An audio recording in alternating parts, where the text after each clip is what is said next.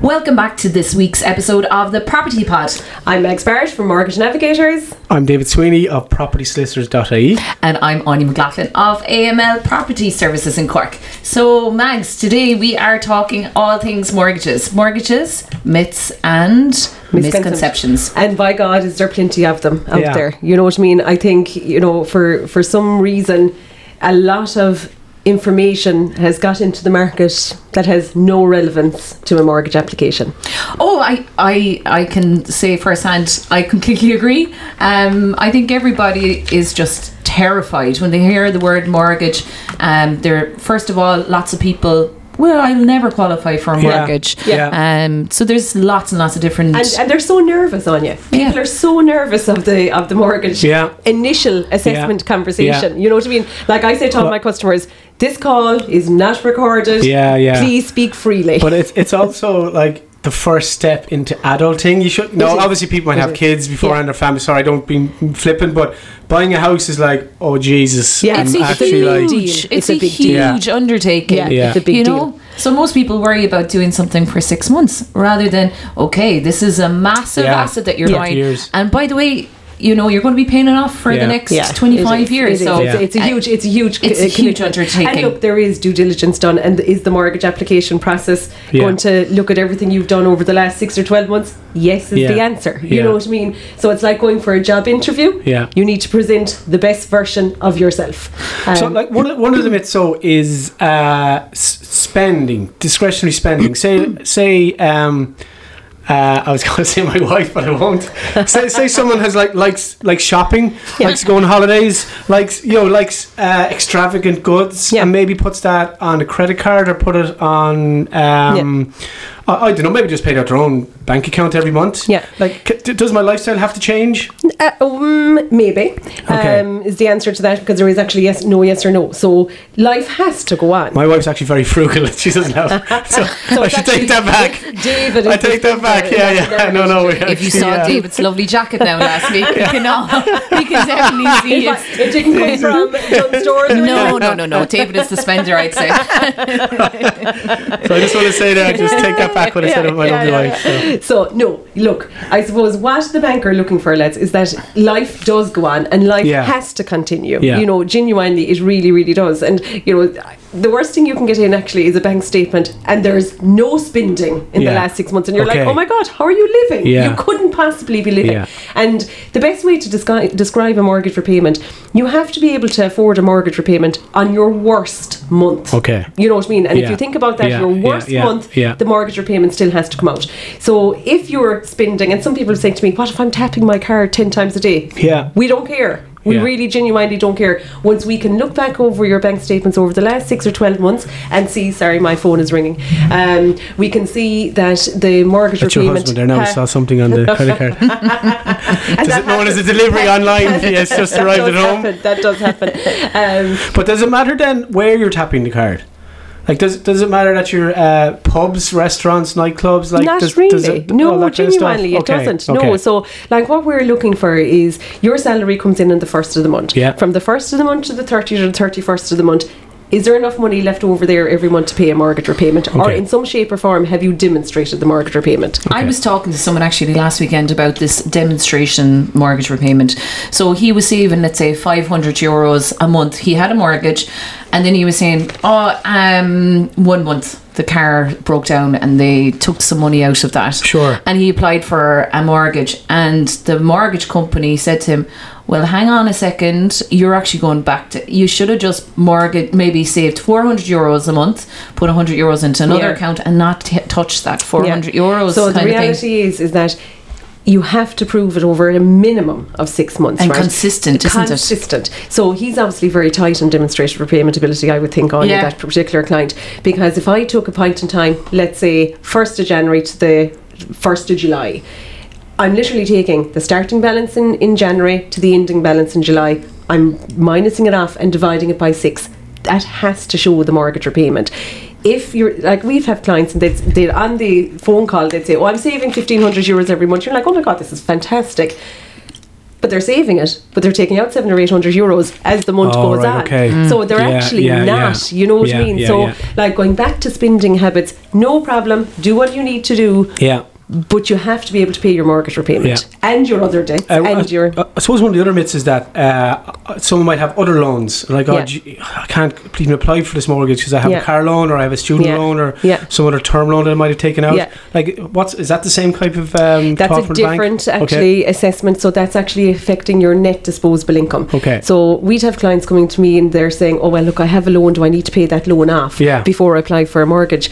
The answer is no, if you can afford both of them. Okay. So there's two assessments that's done when there's other lending. So it's net disposable income, which means your take home pay at the end of every month plus allowing you to live, right? Okay. That has to be able to have enough of a surplus to service the mortgage repayment and service any other lending.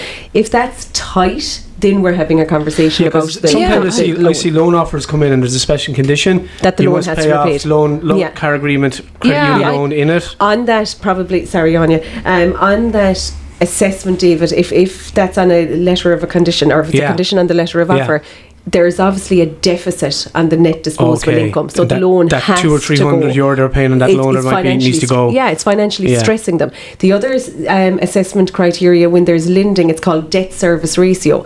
So the maximum banks would like is 50% of your net disposable income to service debt. Okay. Some banks would actually be nearly 40. You know what I mean? So, like, and it's true. You know what I mean? I had this a conversation yesterday with a client. You know, she's a divorcee, took out a loan for a car. Her repayment is 900 euros. You put a 1,500 or 1,800 euro mortgage on that every month. She's financially stressed. Yeah. Yeah, I automatically thought that you had to have your car. You couldn't get a mortgage if you had a car loan, but then obviously people have like leasing 100%. And everything. So you can. But you should be able to afford both. You know what I mean? And that's the reality. Yeah. Life has to continue, and we said this earlier on. It's a huge commitment. You're probably going to have this mortgage, folks, for the next 25, 30, 35 years. Life continues, circumstances changes. So as I say, you have to be able to pay back that mortgage on your worst month. Okay. And what about a bad credit history? That can have a problem. Okay. So, and genuinely it can. So depending again what it is, and I think we touched off this on another pod. If it's a credit card that had a mispayment 5 years ago, it's back in terms and conditions, fine. If it's a mortgage repayment, and we had one of these not so long ago, where they had missed their mortgage repayment 4 times in the last 12 months, that's a problem. That's an issue. That is a problem. That's signalling to the bank that you're actually not a good bet from a lending perspective. Okay, but what if they're borrowing less money? They still won't like it. You know what I mean? They still won't like it. Maybe they're downsizing, or maybe they have they don't need as much. Look, if you can mitigate it, if you can mitigate it, then you can present it. And there is cases that, you know, it's a timing issue. Sometimes we'd see a misdirect debit and you'll see a referral fee on a bank statement. But if you really delve into it, it could be the day just before salary. You know what I mean by that, and it returns bank holidays or something like that, or something like that. So like, if we can find a reason and we can mitigate it, and it's not indicating financial stress, then we have a case to present to an underwriter. Yeah, I think another thing that comes up always is the gambling. On today's Examiner, I was actually shocked to see that 1 in 30 people have an issue with gambling in Ireland. Wow. That was on the Examiner. But I suppose there's a multitude of different things. Like it's online, and it's all different demographics. But like if someone just bets the odd, let's say tenner on the Grand National, but like it's only maybe once or twice. Actually, one question was the Irish Lotto. So if you have, lots of people have an online thing for work or syndicate. So for example, if I had an online lotto thing set up on my phone, would that show up as a red flag? No. So, okay, will we see it? Yes, of course we will. Will we have to say that we've seen it? Of course we will. That €10 a week should not be financially stressing you. But we have cases where we're seeing petty power for a tenner Tuesday, petty power for 50 Friday, petty power for €100 on Saturday. That's a problem. Yeah. Like, that is an absolute problem. Should there be gambling, regular gambling on your bank statements? No is the answer. Like, because from a bank's perspective, and I suppose I always say to my clients, just think that you're the bank. They're sitting there with a risk hat on them, and they're have no doubt about it, probably starting with a no and working to a yes, and they're saying, if I'm handing this customer 400,000, will they pay it back? And if they're seeing that there's the potential that they could gamble that mortgage repayment, then no is the answer. So I suppose in general, gambling, will it signal a red flag? Yes is the answer, if it's substantial enough. Like everything. Yeah. But as you say, Anya, the weekly lottery, the Grand National tenner, no problem. Okay, there's one other thing there. Dave wants to mention something really bold here, folks, and if he was close enough to me, I think I'd be throwing a kick under the table. OnlyFans subscriptions is what I'm going to say. These are like so popular now with people. If a bank was to see that on a statement, how would they approach that? Depending again how substantial it is. Okay. Yeah. That's that question. He's been burning folks since we started this podcast to ask that question, just so you know. One other myth, I suppose, on the mortgage journey is that someone who's just applying on their own. Yeah. So like, is there much barriers to do that? You know, is it a tougher process? I'd have customers ring me saying, "I'll never get a mortgage because I'm going for a mortgage on my own name." Yeah. And is it tough? Are the concerns that I won't get the mortgage or I can't afford a house with my salary? Both. Okay. Yeah. Both. It's the same criteria, which is unfortunate. You know what I mean? Because you're taking, if there's a joint application, there's 2 salaries and you're lending 4 times the combined salary. When it's a sole salary, it's reducing the amount you can lend. And you know, can they get a mortgage? Of course they can. You know what I mean? It's the exact same criteria. But their purchase power is reduced. Power is absolutely reduced. And look, you know, and I'd be saying to some of these clients, you may be boxed into purchasing a new property because you can avail of those schemes. The schemes are there for new builds. Hopefully which is tough. Which is tough because the purchase price of new builds then is higher. So like it's a double-edged sword. So like they can get the 30,000 from the Help to Buy scheme, they can get the first home scheme, but instead of buying a house for 285,000, they now have to purchase a house for 375,000. Should developers be building 1-bedrooms? Banks don't like them. Okay. Yeah, no. And I would say people's circumstances will change, David, and this is the thinking behind it, you know. Well, and we know we have an issue here with property in Ireland, you know, it's peaks and troughs, you know what I mean? So that's fine. I buy a property, 1-bedroom apartment by myself today. I'm with no partner, no children. And next thing I meet someone, you know what I mean? And we have a child. We're stuck in a 1-bedroom apartment. So you can see why banks don't have huge appetite for them. One of the other myths, I think, is that if I get a mortgage, I'm stuck with that bank now forever. Oh, and that is the biggest myth that's out there. And I suppose we're in a market now where customers really need to pay attention to their existing mortgages. And I'm not saying this from a sales perspective, but it is the biggest financial commitment customers have. We change our ESB suppliers yearly. We change our Vodafone, our Leas, our VHIs regularly. You know what I mean by that? But yet, the biggest expense on our doorstep is our mortgage, and people are like, "Oh well, I'm stuck now with Bank of Ireland." I actually realised this recently. I didn't realise. God, that doesn't make sense at all. I'll start that again. With my mortgage, I contacted them. I just assumed that I wouldn't be able to change the terms and conditions on it. I was on a fixed rate and I was on a variable rate, and I just assumed that I'd have to stay on that. And because I'm self-employed, I thought it'd be much more challenging to change banks. But with my own bank, I went on to a different fixed term, and like the savings were massive, huge, and I was shocked. I literally put it off for so long for some reason. I think when you're self-employed as well, you automatically think actually that when it comes to mortgages it's far more challenging. But that was something. It's not. Well, it still is now. Like, to be, you know, they look for a lot more information, but the changes is massive. So going back to the switching, and I'll come to self-employed. From a switching perspective, we now know that we have a cohort of customers, approximately 70,000 in the next 6 months, about to roll off a fixed interest rate that they fixed 4 years ago. And I have some of those clients that I would have done a mortgage at 1.9%. Wow. and they're going to be offered 4.75 maybe or more percent.